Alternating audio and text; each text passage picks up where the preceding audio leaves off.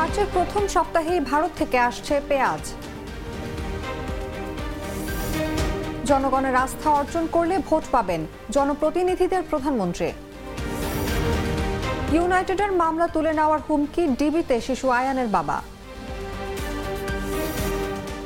গর্ভের শিশুর লিঙ্গ পরিচয় প্রকাশ করা যাবে না, জানিয়েছে হাইকোর্ট।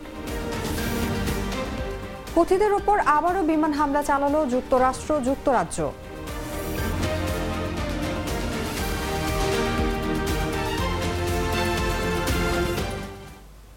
এতক্ষণ শুনছিলেন সংবাদ শিরোনাম। দর্শক, আমন্ত্রণ বিকেল 4টার সংবাদে। সাথে আছি আমি অনুভা বিশ্বাস।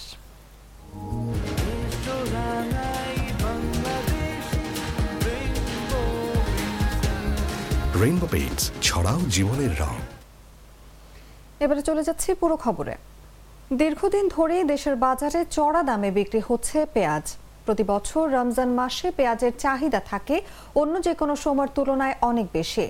এমন প্রেক্ষাপটে আসন্ন রমজানে পেঁয়াজের দাম আরও বাড়ার আশঙ্কা করছেন বাজার সংশ্লিষ্টরা। এ অবস্থায় আসন্ন রমজানে বাজারে সরবরাহ ও দাম স্বাভাবিক রাখতে রোজার আগেই ভারত থেকে 50,000 টন পেঁয়াজ আমদানি করতে চায় সরকার।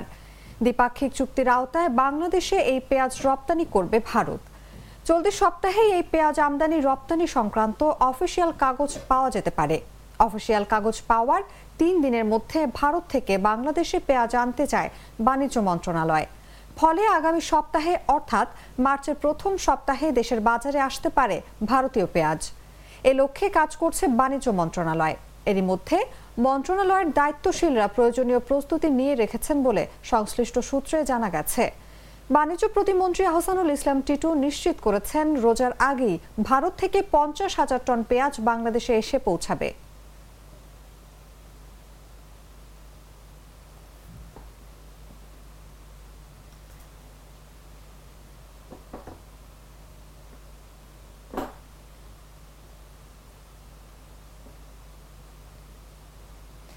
জনপ্রতিনিধিদের জনগণের আস্থা অর্জন করার উপর গুরুত্ব আরোপ করেছেন প্রধানমন্ত্রী শেখ হাসিনা।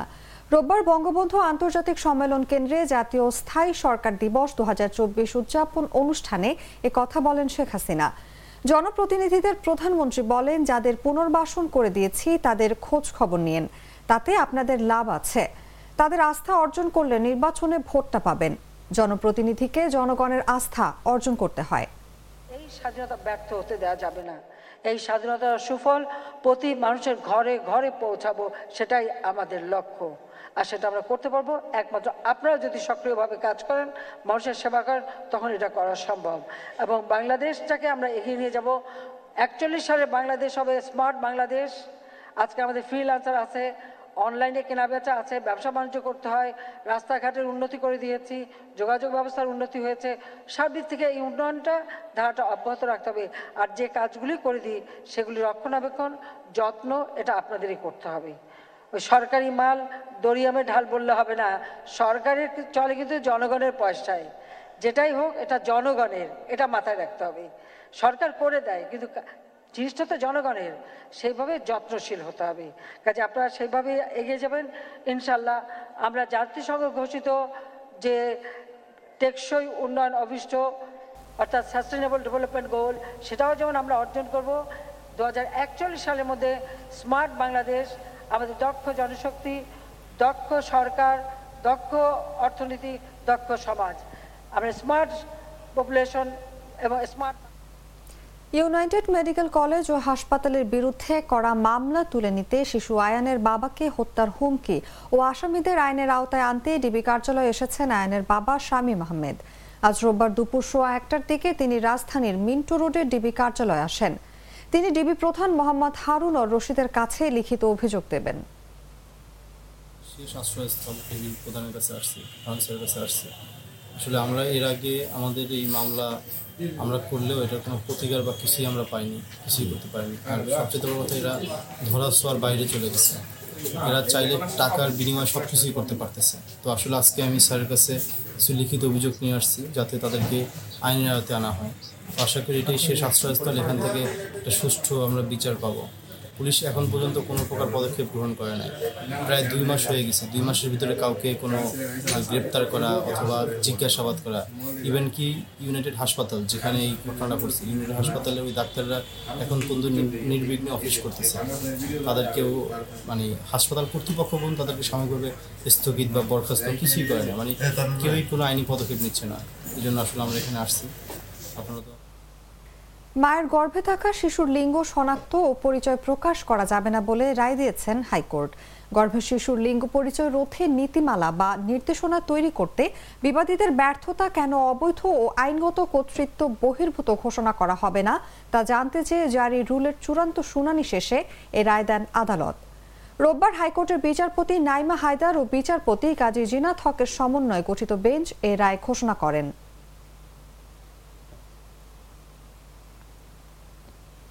পিলখানায় হত্যাকাণ্ডের চূড়ান্ত বিচার দ্রুত শেষ হবে বলে আশা প্রকাশ করেছেন স্বরাষ্ট্রমন্ত্রী আসাদুজ্জামান খান কামাল। তিনি বলেন, পিলখানায় একটি বড় হত্যাকাণ্ড হয়েছিল, বিচারের জন্য এগুলোকে একটা কাঠামোতে আনতে হবে। তদন্ত শেষ করা একটা বিরাট কর্মকাণ্ড ছিল, এগুলো শেষ হয়েছে। আপনারা দেখেছেন প্রাথমিক একটা বিচার হয়েছে, কাজেই চূড়ান্ত বিচার হয়তো অল্প দিনের মধ্যে শেষ হয়ে যাবে আমরা আশা করছি। সকালে বনানীর সামরিক কবরস্থানে পিলখানায় শহীদদের কবরে পুষ্পস্তবক অর্পণ শেষে সাংবাদিকদের প্রশ্নের জবাবে তিনি এসব কথা বলেন। সকলকে মোবাইল ফোন তদন্ত সম্পূর্ণ করা একটা বিরাট কর্ম শেষ হয়েছে। আপনারা দেখছেন প্রাথমিক একটা বিচার হয়েছে, কাজে এই চূড়ান্ত বিচার আরও হয়তো অল্প কিছুদিনের মধ্যেই শেষ হয়ে যাবে আমরা আশা করছি। এটা সম্পূর্ণই আমাদের বিচারিক কার্যক্রম। আমিও সেটাই বলি যে যা কিছু হোক এটা যেন অতি দ্রুতই হয়, আমরাও সেটাই আশা করি। কবে শেষ হবে এটা বিচারকরাই জানেন। আমাদের মানে কোর্ট থেকে যে সিদ্ধান্ত সেটাই ফাইনাল সিদ্ধান্ত, সেখানে আমরা জানেন না আমাদের কোর্ট স্বাধীন, কাজেই তারা তাদের অনুযায়ী একটা ন্যায্য বিচার করবে, এটাই আমাদের আমি আপনাকে আগেই বলেছি একটা বিরাট ধরনের একটা কাজ এসেছিল, সেগুলি সবগুলো এখানে মানে সঠিকভাবে এটা তদন্ত শেষে এবং বিচার কার্য বেশ বড় ধরনের একটা বিচার কার্য ছিল, এই সবগুলি সময় নিয়েছে। আমার মনে হয় দেশের বিচার বিভাগ নিয়ে অবমাননাকর মন্তব্য করা সুপ্রিম কোর্টের 2 আইনজীবীর বিষয়ে শুনানি শেষ হয়েছে। এ বিষয়ে আদেশ দেওয়ার জন্য আগামী 18 মার্চ দিন ঠিক করেছেন সুপ্রিম কোর্টের আপিল বিভাগ। এ সময় পর্যন্ত 2 আইনজীবী মামলা পরিচালনা করতে পারবেন না বলে আদেশ দিয়েছেন আদালত। আইনজীবীরা হলেন সুপ্রিম কোর্ট আইনজীবী সমিতির অ্যাডহক কমিটির আহ্বায়ক অ্যাডভোকেট মোহাম্মদ মহসিন রশিদ ও দর্শ সচিব শাহ আহমেদ বাদল। প্রধান বিচারপতি ও ওবায়দুল হাসানের নেতৃত্বাধীন 6 সদস্যের বিচারপতির আপিল বিভাগের বেঞ্চ এ আদেশ দেন। সাধারণ জগ থেকে খাবার পানিতে ছড়াতে পারে ক্ষতিকর উপাদান। ব্যবহার করুন আরএফএল জগ, 100% ভার্জিন ম্যাটেরিয়ালে তৈরি। RFL jug 100% food grade jug. দেশের চাহিদার বিপরীতে দৈনিক গ্যাসের ঘাটতি প্রায় 1000 মিলিয়ন ঘনফুট বলে জানিয়েছেন বিদ্যুৎ, জ্বালানি ও খনিজ সম্পদ প্রতিমন্ত্রী নসরুল হামিদ। জাতীয় সংসদের অধিবেশনে এম আব্দুল লতিফের এক প্রশ্নের উত্তরে তিনি এ তথ্য জানান। নসরুল হামিদ বলেন, বর্তমান দেশে দৈনিক প্রায় 2050 মিলিয়ন ঘনফুট গ্যাস উত্তোলন করা হচ্ছে। বর্তমানে দেশে গ্যাসের দৈনিক চাহিদা প্রায় 4000 মিলিয়ন ঘনফুট। চাহিদার বিপরীতে দেশে উৎপাদিত গ্যাসের সঙ্গে দৈনিক প্রায় 800 থেকে 900 মিলিয়ন ঘনফুট সমতুল্য আমদানি করা এলএনজি জাতীয় গ্রিডে সরবরাহ করা হচ্ছে। ফলে চাহিদার বিপরীতে গ্যাসের ঘাটতি প্রায় 1000 মিলিয়ন ঘনফুট।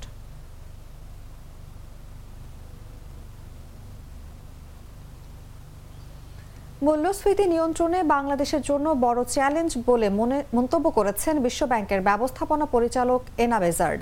মূল্যস্ফীতি কমানোয় সরকারের উদ্যোগে সহায়তা অব্যাহত রাখার আশ্বাস দিয়েছেন তিনি।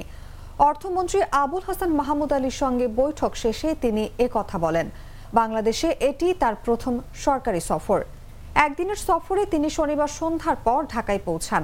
সকালে শেরে বাংলা নগর অর্থনৈতিক সম্পর্ক বিভাগে মন্ত্রীর নিজ দপ্তরে এই বৈঠক হয়। অর্থমন্ত্রী বলেন, রাতারাতি মূল্যস্ফীতি নিয়ন্ত্রণ হবে না, অপেক্ষা করতে হবে। বিদ্যুৎ সহ জ্বালানির মূল্য সমন্বয় করতে হবে বলে জানান তিনি।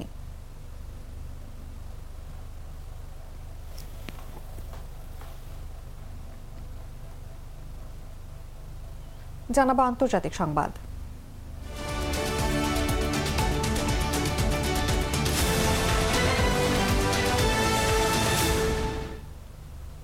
ইয়েমেনে হুথি বিদ্রোহীদের উপর আবারও বিমান হামলা চালিয়েছে যুক্তরাষ্ট্র ও যুক্তরাজ্য। এ নিয়ে গত 1.5 মাসে চতুর্থবারের মতো যৌথ হামলা চালালো মিত্র দেশ দুটি। গত শনিবারের এই হামলায় হুথিদের অন্তত 18টি স্থাপনা ধ্বংস করার দাবি করেছে মার্কিন প্রতিরক্ষা বিভাগের সদর দপ্তর পেন্টাগন। হামলার লক্ষ্যবস্তুগুলোর মধ্যে হুথিদের ব্যবহৃত হেলিকপ্টার, ড্রোন, রাডার, অস্ত্র গুদাম এবং আকাশ প্রতিরক্ষা ব্যবস্থা ছিল বলে জানিয়েছেন তারা।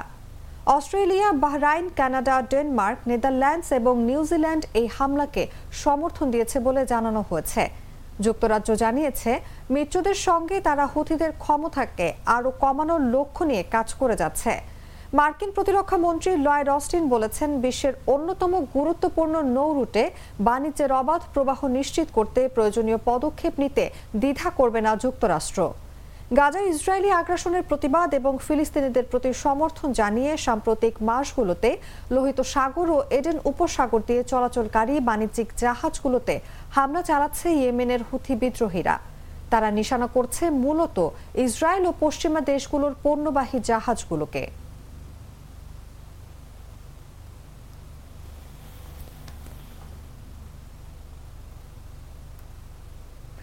অবশেষে মায়ের হাতে তুলে দেওয়া হয়েছে রাশিয়ার প্রয়াত বিরোধী নেতা আলেক্সি নাভালনির মরদেহ। কারাগারে বন্দী অবস্থায় রহস্যজনক মৃত্যুর প্রায় 1 সপ্তাহ পর তার মরদেহ পেল পরিবার। শনিবার নাভালনির মুখপাত্র এ তথ্য নিশ্চিত করেছে। রাশিয়ার প্রেসিডেন্ট ভ্লাদিমির পুতিনের কট্টর সমালোচক ছিলেন নাভালনি। গত 16 ফেব্রুয়ারি উত্তর সাইবেরিয়ার একটি কুখ্যাত কারাগারে বন্দী অবস্থায় মারা যান তিনি। সেখানে বিভিন্ন অপরাধের অভিযোগে 19 বছরের সাজা খাটছিলেন নাভালনি। যদিও সমর্থকদের দাবি তার বিরুদ্ধে প্রতিটি মামলাই ছিল রাজনৈতিক দমন পীড়নের উদ্দেশ্যে।